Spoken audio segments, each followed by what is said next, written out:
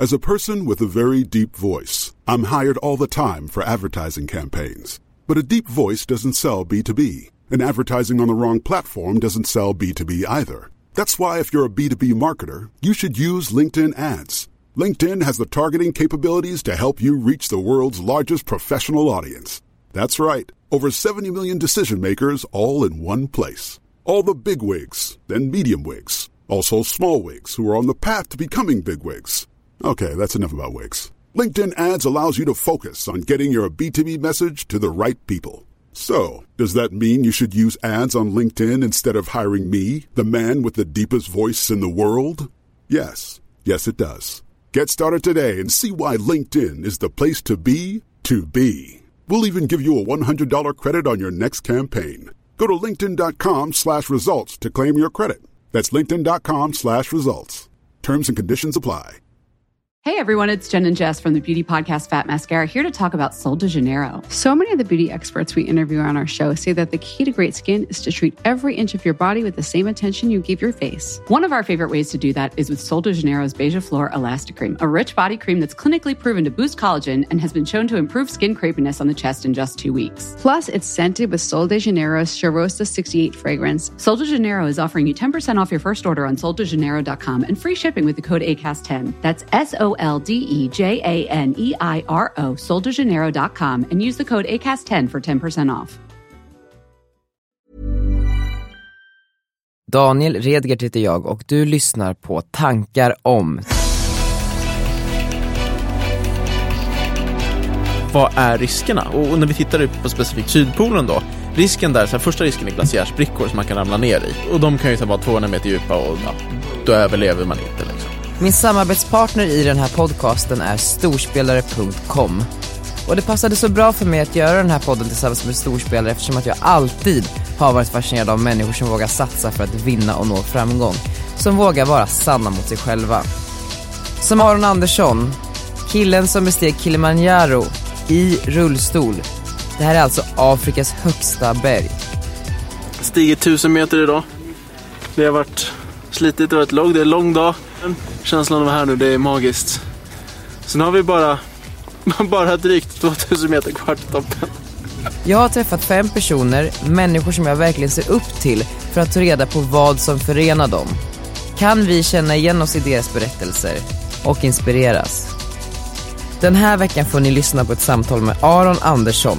Jag heter Daniel Redgert och du lyssnar på Tankar om.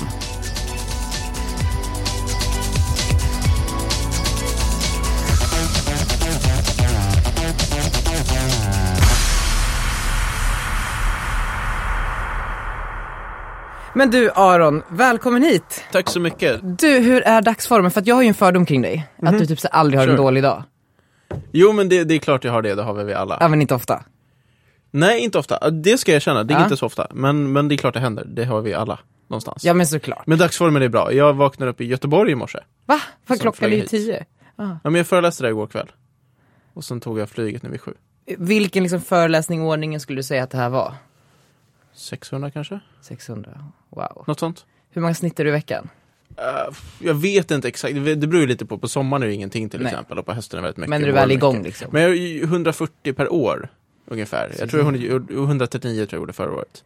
Så det kanske blir 5 i veckan av veckorna där det är liksom intensivt. Men är det alltid samma föreläsning?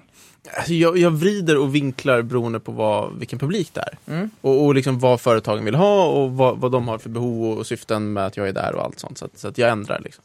Men hur ser liksom så här grundföreläsningen ut? Den som du vrider och vänder lite på. Vad handlar den om? Alltså grund och botten, jag berättar ju så här min grundstory någonstans om att jag var liten och fick cancer, hamnade i rullstol och typ ville ta mig tillbaka till livet, göra någonting bra utav det. Det är som grunden. Och sen pratar jag mycket så här med mental träning och mina framgångsfaktorer som har gjort att liksom, jag ändå lyckats med det jag gjort och sådana saker som jag liksom väver in.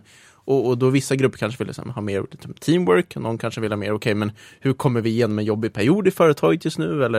Eller hur tänker vi sätta mål? Hur tänker vi som energi, inspiration, motivation och sådana saker? Och, det är lite olika så beroende på vilken grupp man pratar för. Men lite som ditt sommarprat? Absolut, det är ganska likt mycket faktiskt. Tog du liksom föreläsningen och vad gjorde om det till ett sommarprat när det väl var dags? Nej, jag tog nu grundföreläsningen och så tänkte jag hur kan jag göra det här ännu bättre och hur kan jag liksom göra det, komprimera, hur kan jag liksom få det här sjukt bra? Och sen tog jag hjälp från några som står mig nära, som är väldigt duktiga på sånt. Och de fick hjälpa till att vrida och vända och liksom hitta någon sorts nerv i det. Och så gjorde jag ett sommarprat. Hur såg processen att ta fram ditt sommarprat ut? Ja, men jag fick ett mejl liksom, bara så här, hej, vill du sommarprata? Och bara så här, sjukt vad häftigt. Ja. Det var ju så här, ja, men den grejen var ju så en dröm liksom, så. Något som jag velat göra. Och sen är det så här, okej, men hur gör man det här? Vem ska vara min producent? Och så hade jag en kompis som har sommarpratat själv 2 gånger, som jag tog in som producent på det, som heter Raymond Dahlgren. Så jätteduktig kille. Så han hjälpte mig att producera. Så vi satt oss bara så, okej, men vad vill jag prata om? Ja. Och så hängde han med och lyssnade på något i mina föreläsningar för att se vad pratar jag om där, vad kan vi ta ut där som vi tyckte är relevant för ett sommarprat, och vad vill jag säga i mitt sommarprat? För jag vill ändå någonstans här, jag vill inte bara berätta mitt liv, jag vill någonstans ha ett budskap med mitt sommarprat och försöka kunna förmedla det jag håller på med. Och sen vred vi och vände en massa, och jag skrev ett manus, och så tittar han på det, och sen tittar några andra kompisar på det, och liksom så här tvättade och fixade fram och tillbaka. Och sen kom det den här grejen med musik. Och jag är verkligen inte så mycket för musik. Eller så här, jag gillar att lyssna på musik, absolut. Men jag är inte så här som har massa favoritlåtar och massa sådana saker. Jag typ så här lyssnar på Spotifys topplista liksom. Ja. Jag tyckte det var jävligt bra. Ja, men tack. Men det känns ju som att någonstans i grund och botten allt du gör medialt och pratar om, grunden är ju ändå någonstans det som hände när du var 7 år. Det var där allt började någonstans. Och sen känner jag att jag försöker liksom så här ta mig bort från det samtidigt som jag behåller den liksom, grunden så. Och mer så här, utveckla nya ämnen att prata om. Så. Men och för den som inte vet, vad hände när du var 7 år? Det som hände egentligen att jag fick ont i rumpan när jag satt. Ja. Och sen så kom jag in till sjukhuset till slut, och man konstaterade att jag hade cancer nere i korsbenet som sitter i bäckenet. Och det är liksom... Ja, men nere i ländryggen så, liksom nere i bäckenet så sitter ett ben, liksom typ svanskotan ungefär. Och det var en tumör, eller så här, hur? Ja, en sarkom heter den, så här skelettcancer hade jag där. Och så fick jag ett år med så här cellgift och strålning, men till slut fattade man att det här går inte, vi måste operera. Så jag opererades när jag var 9. Och den operationen gjorde då så att man skär av massa nerver till mina ben. Vilket gjorde så att jag sitter i rullstol idag. Men då liksom inför den här operationen, alltså vet du att när du väl liksom, när narkosen börjar verka den dagen inför operationen, och när du sen vaknar upp igen så kommer du liksom aldrig kunna använda dina ben på samma sätt som du gjort tidigare. Alltså, visste du det? Jag är lite så här lyxhandikappad. Ja. Jag kan använda benen en del. Ja, men precis, men inte på samma sätt. Så, nej, men jag visste att jag skulle kunna gå lite, men det var ingen som hade nämnt ordet rullstol. Nej. Och så här, efterhand tror jag att det var väldigt, väldigt bra. För rullstol är, så här, det är ett otroligt laddat ord. Alltså om någon säger till att du kommer hamna i rullstol, vi måste göra det här liksom, då tror jag många att det kanske är kört liksom, så att jag var ju väldigt så här, jag levde ju på hoppet att jag skulle kunna gå lite och inte behöva använda rullstol. Och det gjorde jag också efter operationen. Då gick jag med rollator ungefär 1 års tid, för jag fick inte sitta då. Så jag kunde liksom inte använda rullstolen då. Och då var ju någonstans så här införstådd att jag ska gå livet ut. Jag kommer aldrig använda rullstol. För att det var så laddat för mig, det var så läskigt. Men så var jag på ett så här läger, det var en tjej i rullstol som fick mig att prova. Och då fattade jag att Pia. Precis, Pia som jag nämnde som har pratat, precis. Och hon någonstans här fick mig att våga testa en rullstol. Och när jag väl hade liksom tagit några tag i den här rullstolen, så fattade jag att men, det här är ju sjukt mycket bättre än att gå med rollator. Alltså rullstol är snabbt, man kan liksom rulla och bära grejer och liksom, mycket smidigare. När har som liksom varit som mest nere mentalt? Alltså när man var liten och så det var ju liksom tufft och kämpigt, men jag tror mentalt, alltså jag tror att barn har liksom en annan kraft på något sätt, eller jag hade det då. Men ett av de tillfällena på så här senare år som har varit väldigt, väldigt tuffa för mig var att jag höll på, alltså efter jag blev sjuk och så hamnade jag i rullstol, så började jag idrotta. För jag hade liksom alltid älskat att sporta innan jag blev sjuk, så jag började idrotta. En av de grejerna jag började med friidrott. Och friidrott var min stora grej i livet. Jag ska bli bäst i världen, jag ska vinna guld på Paralympics, nu jävlar liksom. Så jag höll på med det under 12-13 års tid och liksom var väl nästan där. Jag liksom tog junior-VM-guld och sånt, och sen skulle jag slå igenom seniorvärlden. Och när jag var på väg att ta det i klivet, så här, det gick bättre och bättre. Jag kände att jag började närma mig liksom. Så jag höll på att träna mot Paralympics i London 2012. Och 2011 började jag få problem med min högra höft.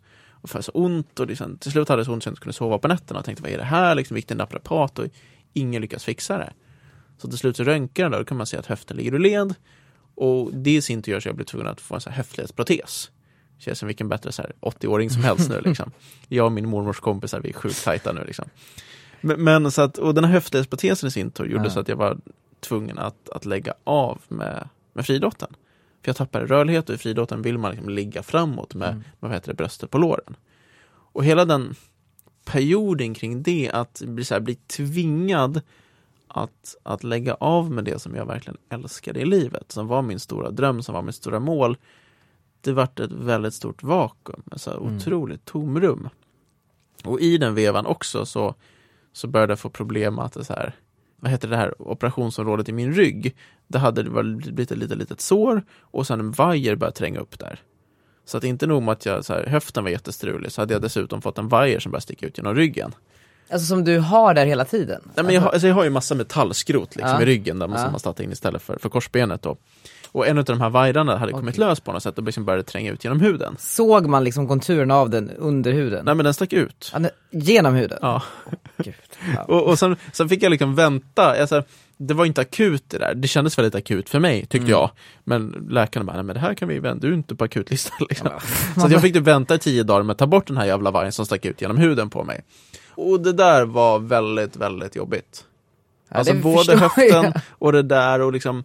Och då någonstans började jag få flashbacks. Tänk om det att cancern håller på att komma tillbaka. Tänk om det är det som händer som gör den här vajen. Och tänker liksom så här, du vet, alla de där tankarna börjar komma. Så det är nog ett av mina tillfällen i livet när jag har varit mest mentalt ner. Just det. Men ur dåliga saker så kommer ju bra saker. Ja, men absolut. Och så var det ju verkligen för mig liksom, med hela höften och hela den grejen. För att det var ju någonstans det som ledde in mig på att göra alla de här äventyren och möjliggjorde det livet jag lever idag. Det är så sjuka äventyr. Ja, eller jag tycker inte det. Nej, såklart du inte tycker det, men typ alla andra tycker det. Vad var ditt senaste projekt Antarktis? Ja, men det får jag säga. Absolut. Då var det Sydpolen. Hej allihopa! Fantastiskt att vara här. Ja, Sydpolen. Det är det här det händer. Det är nästa... I slutet på november i år ska jag skida från kanten på Antarktis hela vägen in till Sydpolen. Det är en resa på 64 mil i extrema väder ner mot minus 40 grader. För jag vill ju veta hur processen ser ut, mer liksom ingående. Ni sitter typ på ett spånmöte och bara så här tittar på jordklotet och bara så här. Ja, men så här, någonstans, idag lever jag så mycket i den här världen, man träffar så mycket äventyrsfolk, så många har så mycket häftiga idéer. Så att någonstans här, liksom, så plockar man upp någon idé och tänker, men det där verkar coolt. Så kanske man drar några varv i sitt eget huvud, liksom, så börjar man bolla med någon runt omkring. Vad skulle man kunna göra här? Går det? Och sen har jag ju så massa parametrar jag tittar på när jag ska göra ett projekt. Bara, vill jag göra det själv? Så här, känns det kul? Känns det häftigt? Känns det så? Ja, check på den liksom. Ja. Så här, är det möjligt att göra? Okej, men det känns som att det kommer vara tufft, men det är möjligt så.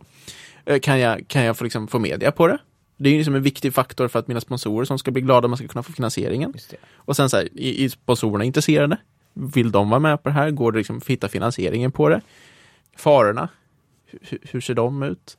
Kan vi kontrollera dem? Eller ja, så. Och någonstans, alla äventyr har ju risker, men man vill ha beräknade risker, kalkylerade risker, inte så här idiotrisker liksom. Och kan vi samla in pengar till välgörenhet på det? För på så många äventyr jag kan så försöker jag samla in pengar till Barncancerfonden. Just det. Som är en så här stor och viktig grej för mig. Så det är väl så här de grundkriterierna vi tittar på. Så här, men är det ett vettigt äventyr att göra? Men typ, okej, men så här, då bestämde ni er för Sydpolen. Du pratar lite med dina äventyrskompisar. Ni kommer fram, men det här är möjligt. Det är bara 20% chans att du dör. Är det typ så? Risk. Ja, risk. men typ så, lite så, den kalkylen. Ja, men absolut. Jag sitter och försöker titta på äventyr liksom. Okej, men vad är riskerna? Och när vi tittar på specifikt Sydpolen då, risken där, så här, första risken är glaciärsbrickor som man kan ramla ner i. Och de kan ju så vara 200 meter djupa och ja, då överlever man inte liksom. Men den rutten vi skulle gå, visste vi att det finns inte så många glaciärsbrickor där, och de som finns har man så här satellitbilder som man är ganska bra koll på, så att det skulle vara lugnt. De som man vet finns? Ja, och sen, det kan ju alltid finnas andra, men troligtvis inte. Nej. Och sen den så här, nästa stora risk där var ju att alltså man kan bli sjuk, man kan så här, få blindtarmen eller någonting samtidigt som det är jättedåligt väder så man inte kan bli evakuerad. Just det. Men den risken känner jag var väldigt liten, och jag har redan haft blindtarmen, så jag tänker det är avklarat. Den är borta, det är lugnt. Men sen risken efter det var att det kan bli någon jättestorm, tältet blåser sönder och så fryser man ihjäl liksom.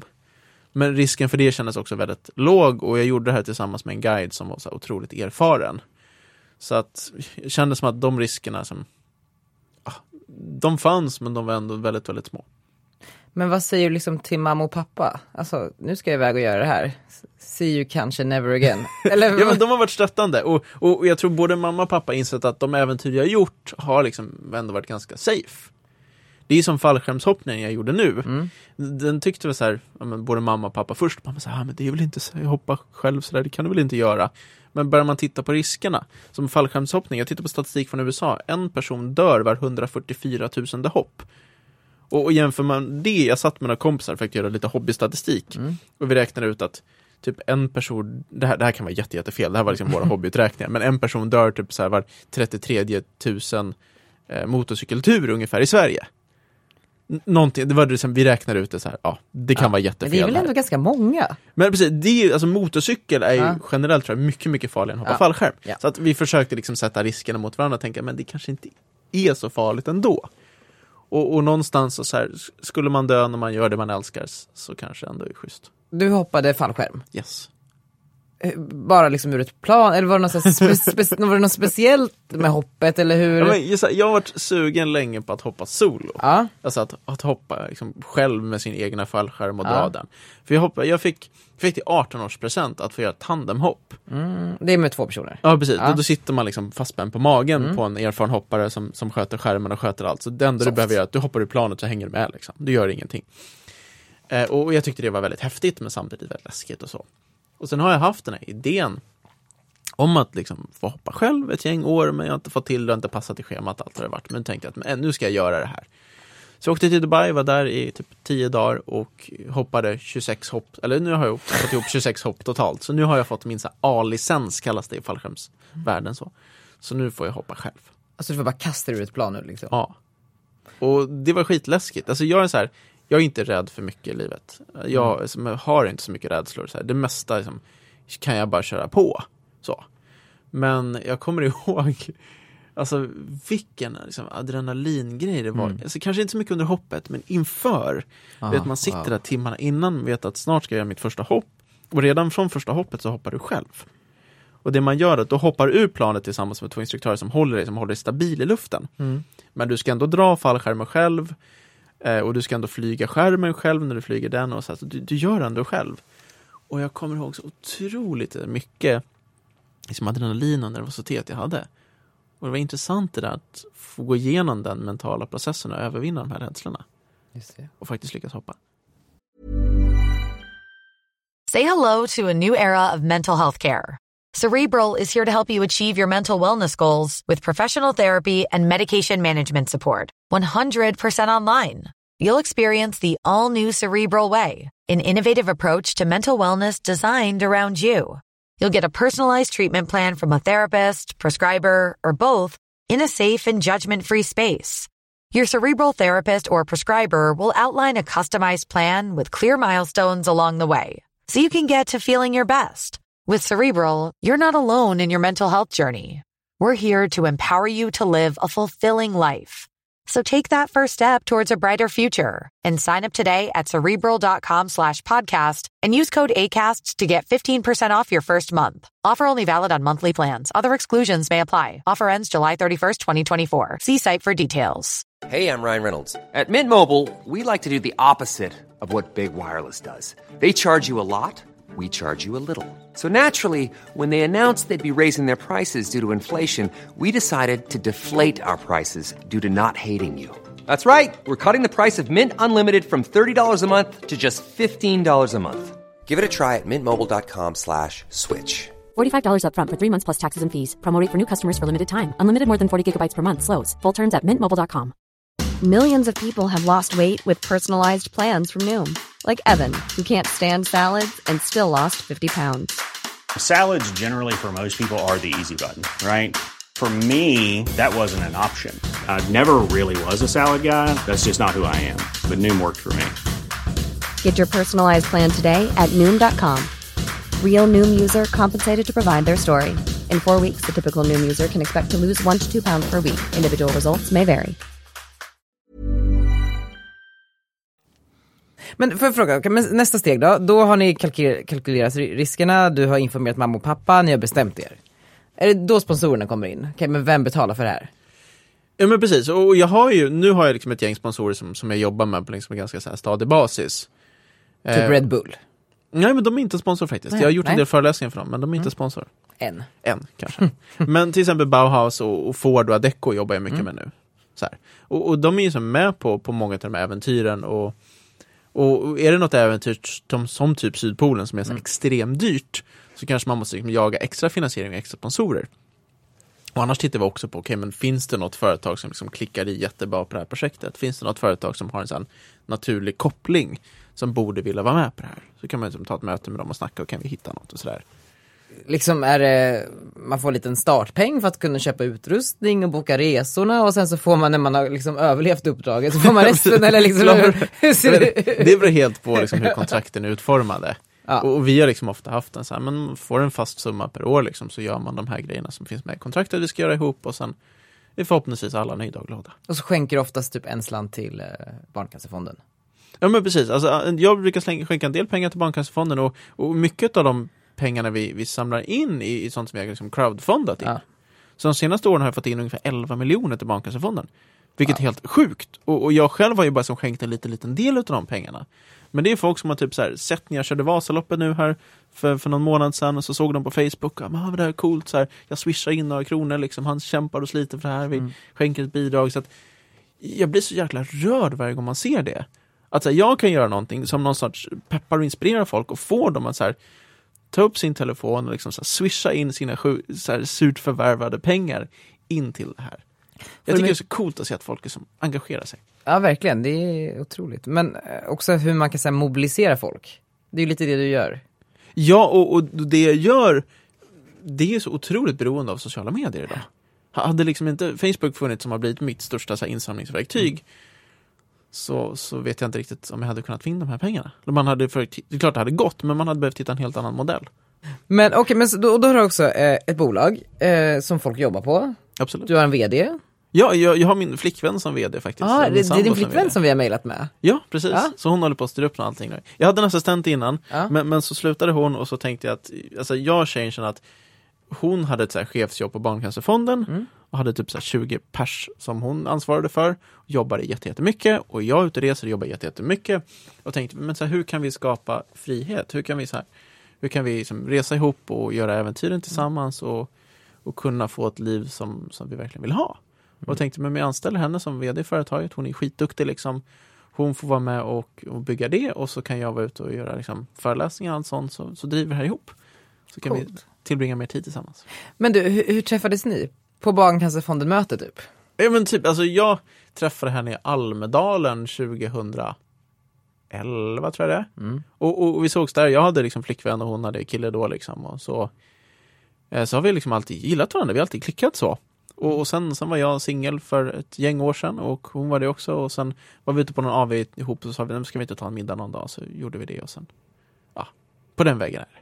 Wow, vad kul. Ja, men det är superroligt. Så nu har vi varit tillsammans i typ 4 år. Ska ni skaffa barn? Jag vet inte. Nej. Vi har inte kommit hit. Vi har börjat med hund. Ja, men det är bra. Det är ett bra test. Men du, och vad är det nu, alltså vad väntar äventyrsmässigt framöver? Nu, jag ska till Florida här om några veckor och köra det här loppet som jag körde i Dubai där. Just det. Fast nu kör jag det i Florida istället. Och det loppet, det är så här kul lopp. Det heter Wings for Life World Run, och det är Red Bulls välgörenhetslopp som man kör för att samla in pengar till ryggmärgsskadeforskning. Och typ så här, alla så här maratonlopp och sånt, de har ju sett likadana ut de senaste 100 åren där länge man har kört det. Men det här loppet så startar alla samtidigt på typ 15 platser runt om i världen. Och en halvtimme efter starten går så börjar en bil köra liksom längs den här typ maratonbanan. Och när du blir omkörd av bilen, då blir du blippad liksom, och då får du din distans. Så att ju snabbare du är, desto längre kommer du. Just det. Så förra året så körde jag loppet och kom 92 kilometer och vann. Så nu hoppas jag kunna slå det i Florida. Men liksom, kör du mot människor som springer med benen? Ja, det är lite kul med det här loppet att alla tävlar mot alla. Så att löpare och rullstolar kör ihop. För i vanliga fall är det olika klasser när man kör såna här tävlingsstolar. Tävlingsstol är mycket, mycket snabbare än vanlig som löpare. Säger man tävlingsstol? Ja, tävlingsrullstol. Liksom. Det är så här friidrottsrullstol. För det är inte den du kör? Nej, det här är en vanlig rullstol. Så. Men på det här loppet så får man bara ha vanliga rullstolar. Och då liksom har man tänkt att det ska bli ganska jämnt mellan löpare och rullstolar. För annars går rullstolen i regel snabbare än att men typ man har ju hjul liksom. Det går fortare. Ja. Så att världsrekordet på liksom rullstol maraton är typ 1:20 och för löpare är det 2:03, 2:04 någonting. Yes. Så det är ganska stor skillnad. Så det ska jag göra nu och sen stora projektet för sommar att vi ska cykla hela Sverige. Och då är tanken att jag ska bli lite Forrest Gump. Ja. För min idé är att jag ska börja från Treriksröset och cykla hela vägen ner till Smygehuk på ungefär 2 veckors tid. Och planen då att så här, folk ska kunna hänga med var de vill. Så här, vill man får joina liksom en sträcka. Ja, men precis. Ja. Och vi startar helgen efter midsommar och sen cyklar vi 2 veckor. Och vill man liksom hänga med mellan typ så här, alltså vi kör liksom inlandsvägen så typ så här, vad heter det? Treriksröset, Arvidsjaur, Östersund. Ja, nu ligger det massa städer emellan här, men ni fattar liksom. Och sen, vad heter det, Mora och Örebro och ner så här. Och vill man liksom hänga med mellan 2 sträckor eller vill man hänga med hela vägen så ska man göra det. Och så planen är att man pröjsar typ en 100 till Barncancerfonden per sträcka man hänger på. Och så bara cyklar man tillsammans och har det gött. Soft. Och tillsammans kan vi samla in massa pengar. Ascoolt. Du säger att du inte är rädd för mycket. Nej. Vad är du rädd för? Alltså, det är få gånger jag blir väldigt så här nervös och du vet som man sen kryper ur sitt eget skinn så. Och senaste åren har jag haft några sådana grejer. En grej var när jag skulle fria till tjejen. Det var jätteläbbigt. Ja. Och hon brukar berätta om det där ibland och tycker det är så fint att jag var så nervös. För hon har typ aldrig sett mig nervös innan. Så ett sånt tillfälle. Och sen ett annat sånt tillfälle hade jag för kanske 2 månader sedan. Jag skulle köra Vasaloppet. Och på Vasaloppet skulle vi göra en insamling till Barncancerfonden. Och för liksom att pusha den insamlingen så skulle jag göra en intervju med min kompis Saga som är 17 år gammal och har en liknande cancer som jag hade när jag var liten. Och Saga kommer inte överleva. Prognosen är liksom så dålig för henne så läkaren säger att hon kan inte göra någonting längre än de har försökt med alla mediciner och strålning och allt, men det går inte helt enkelt. Så jag skulle göra en intervju med henne och liksom prata om hennes cancer och prata om hur det känns att vara 17 år gammal och veta att man inte kommer överleva. Och, ja. Så att jag kommer ihåg att jag liksom sitter kvällen innan nu jag ska upp och träffa henne och göra den här intervjun och ha liksom sån så här ångest att jag ska prata med henne om det här och vet inte så här, hur ska jag lägga upp det och hur ska jag gå tillväga och det var ett väldigt så här läbbigt tillfälle med så här jättejobbigt. Jag kommer ihåg att vi sitter i den intervjun sen också att hur du vet man sitter och så här, trycker ämnet framför sig. Vi har pratat om det här först, jag pratar om det först och sen det och sen okej då. Jag måste ta lite mod till mig, jag måste ta upp det här. Och det var så här jättejobbigt i typ 2 minuter att snacka om det. Men sen var det så mycket bättre och liksom, energin var så bättre och jag kände att liksom, hon ville prata om det också, även om det är skitjobbigt. Och så det kändes mycket bättre om man väl vågat ta upp det. Vad var hennes liksom inställning till det oundvikliga? Alltså, hon är ju världens så här härligaste, gladaste, positivaste tjej och såklart tycker hon att det är skitjobbigt och att det är orättvist och att det här borde inte få hända. Men samtidigt försöker hon så här fokusera på liksom allt bra som det här har gett henne. Hon har så här fått resa ut på häftiga grejer och fått träffa massa spännande människor och göra massa saker som hon troligtvis inte hade gjort om hon liksom var en vanlig tjej. Hon har också blivit så här tacksam för väldigt mycket i livet som många andra tar självklart och tror jag lärt sig väldigt, väldigt mycket av den här resan. Och sen nu är det jättetufft för henne. Hon har mycket smärtor från så här skelettsmärtor från cancern och hur positiv man än är så är det svårt att vara när man har så mycket smärtor så att nu är det jobbigt för henne men det var så fint att höra henne säga de sakerna. Hon kan vara så positiv även med tanke på det hon går igenom. Fy vad hemskt. Det är fan hemskt på riktigt. Så det är det därför man gör det man gör för att försöka samla in pengar till Barncancerfonden och försöka göra skillnad så att inga fler barn och ungdomar ska behöva gå igenom det Saga går igenom just nu. När känner du dig som minst? Vet inte. Känner jag mig som minst? Alltså nej, jag brukar inte känna mig. Alltså, det är väl kanske man träffar folk i något sammanhang som man känner att jag ligger så långt efter någonstans eller så här. Vad har jag att komma med mot de här på något sätt så? Men jag känner nu för tiden att det är väldigt sällan jag gör det. Du, vad gör om 10 år? Jag tror att jag gör ungefär det jag gör idag, fast förhoppningsvis på en större skala. Gör större, häftigare äventyr, Större häftiga föreläsningar, föreläser mer globalt, kanske med USA, Dubai, Asien, där, var det nu än är liksom. Och förhoppningsvis är med och driver fler företag och investerar i fler olika intressanta företag. Du, vi börjar närma oss slutet. Hur tycker du att det här var? Ja, men kul. Jag tycker att du ställer frågor som inte jag har svarat på innan ofta. Men vi har kvar momentet 10 snabba. Det visste jag inte ens att det fanns. Vad roligt, vi kör. Nej, men det är kul, tycker jag. SAS eller Emirates? Det måste gå snabbt. Jag flyger jättemycket SAS. Ja. Men Emirates är mycket schysstare. Så vad blir svaret? SAS, jag får ändå vara lite trogen mot dem. Och nästa måste du svara lite snabbare. Du har liksom en sekund. Ja, okej. Fästmö eller fru?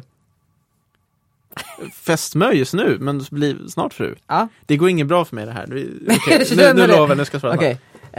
Simma till Åland eller cykla till Frankrike? Åland. Filip Hammar eller Kalle Schulman? Filip. Blondin eller brunetter? Brunetter. Bestiga Mount Everest eller simma över Atlanten? Everest. Danny Saucedo eller Daniel Redgert? Danny. Ja, jag fattar. Det blir Danny, eller hur? Ja, vi är kompis med Danny. Jag måste ju säga Danny. Han har varit med på Kilimanjaro med mig. Ja, just ja. Och det var ju där, var du med när de friade? Ja, jag såg det. Nej, det visste inte jag. Historien är att jag skulle upp på Kilimanjaro, men liksom var planerat med mitt team och sånt. Så träffade jag Danny på ett event och vi började så här prata äventyr. Han bara, jag har alltid velat göra ett äventyr så här. Jag bara, men häng med till Kilimanjaro då. Så han bara, okej, men jag trodde inte det skulle bli någonting. Så jag tänker han har så mycket bokat det här liksom. Men så slutade med att han och Molly hängde på. Ja. Så de hängde med vårt team till Kili och så gjorde vi det där tillsammans. Och sen kom vi upp där till toppen, alla så här jättelyckliga och glada och så där peppade på det här. Och så hade jag liksom sagt det till liksom Danny så här, när vi käkade lunch någon gång innan så här, bara, vi pratade om det här med frieri och sånt, för jag hade friat till Anja då innan. Och så bara skojar man, fast skulle du inte fria till Molly på toppen? Det hade varit coolt liksom så. Wow. Och så gjorde han det jäveln. Men då och liksom omringad av er. Ni såg det här ända. En del hade börjat gå ner redan, för många var så här dåliga av höjden och sånt. Men jag och några till var kvar, för vi visste ju att det skulle hända. Wow. Så vi stod där och liksom så här kollade och filmade lite så där. Fan fint. Så jävla vackert. Alla så här stod och grät, bara så här, hur vackert som helst och alla var så här frusna och kalla så där och trötta, men nej, det var ju. Och det var Kilimanjaro? Toppen på Kilimanjaro. Toppen på Afrika. Kallas det Kili, sa du det? Kili, ja, många säger Kili. Ja. Men du har också bestigit Kebnekaise? Precis. Båda. Vilket var värst? Eller svårast? Jobbigast? Alltså, Kebnekaise, för mig känns det större på något sätt, för det var mitt riktigt stora första äventyr. Det var ju så min äventyrskarriär började. Jag varit utmanad av en kompis att bestiga Kebnekaise och så gjorde vi det där och ja. Så för mig känns fortfarande Kebnekaise större. Men klart, Kilimanjaro är mycket jobbigare. Det är ett högre berg. Ja, det är jätteskillnad. Det är typ 3 gånger så högt nästan. Just det. Vart i Afrika ligger det? I Tanzania. Ja. Kändisskap eller pengar? Pengar? Ja. Alliansen eller rödgröna? Alliansen. Yvette Hermunstad eller Lars Lagerbäck? Yvette. Men jag har gjort program med Yvette. Ja, men det behöver väl inte betyda någonting. Nej, men hon är jättehärlig. Jag gillar Yvette. Bra tjej. Aron, tack för att du kom. Tack Daniel. Superkul att få vara med. Ja, skitkul. Ha det bra. Samma.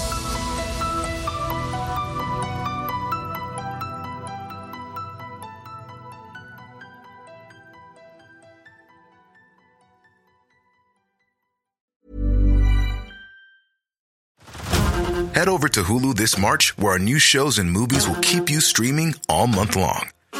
Catch the award-winning movie Poor Things, starring Emma Stone, Mark Ruffalo, and Willem Dafoe. Check out the new documentary, Freaknik, The Wildest Party Never Told, about the iconic Atlanta Street Party.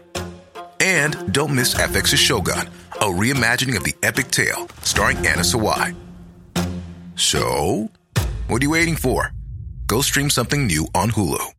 Hey everyone, it's Jen and Jess from the beauty podcast Fat Mascara here to talk about Sol de Janeiro. So many of the beauty experts we interview on our show say that the key to great skin is to treat every inch of your body with the same attention you give your face. One of our favorite ways to do that is with Sol de Janeiro's Beija Flor Elastic Cream, a rich body cream that's clinically proven to boost collagen and has been shown to improve skin crepiness on the chest in just 2 weeks. Plus, it's scented with Sol de Janeiro's Charosta 68 fragrance. Sol de Janeiro is offering you 10% off your first order on soldejaneiro.com and free shipping with the code ACAST10. That's SOLDEJANEIRO, soldejaneiro.com, and use the code ACAST10 for 10% off.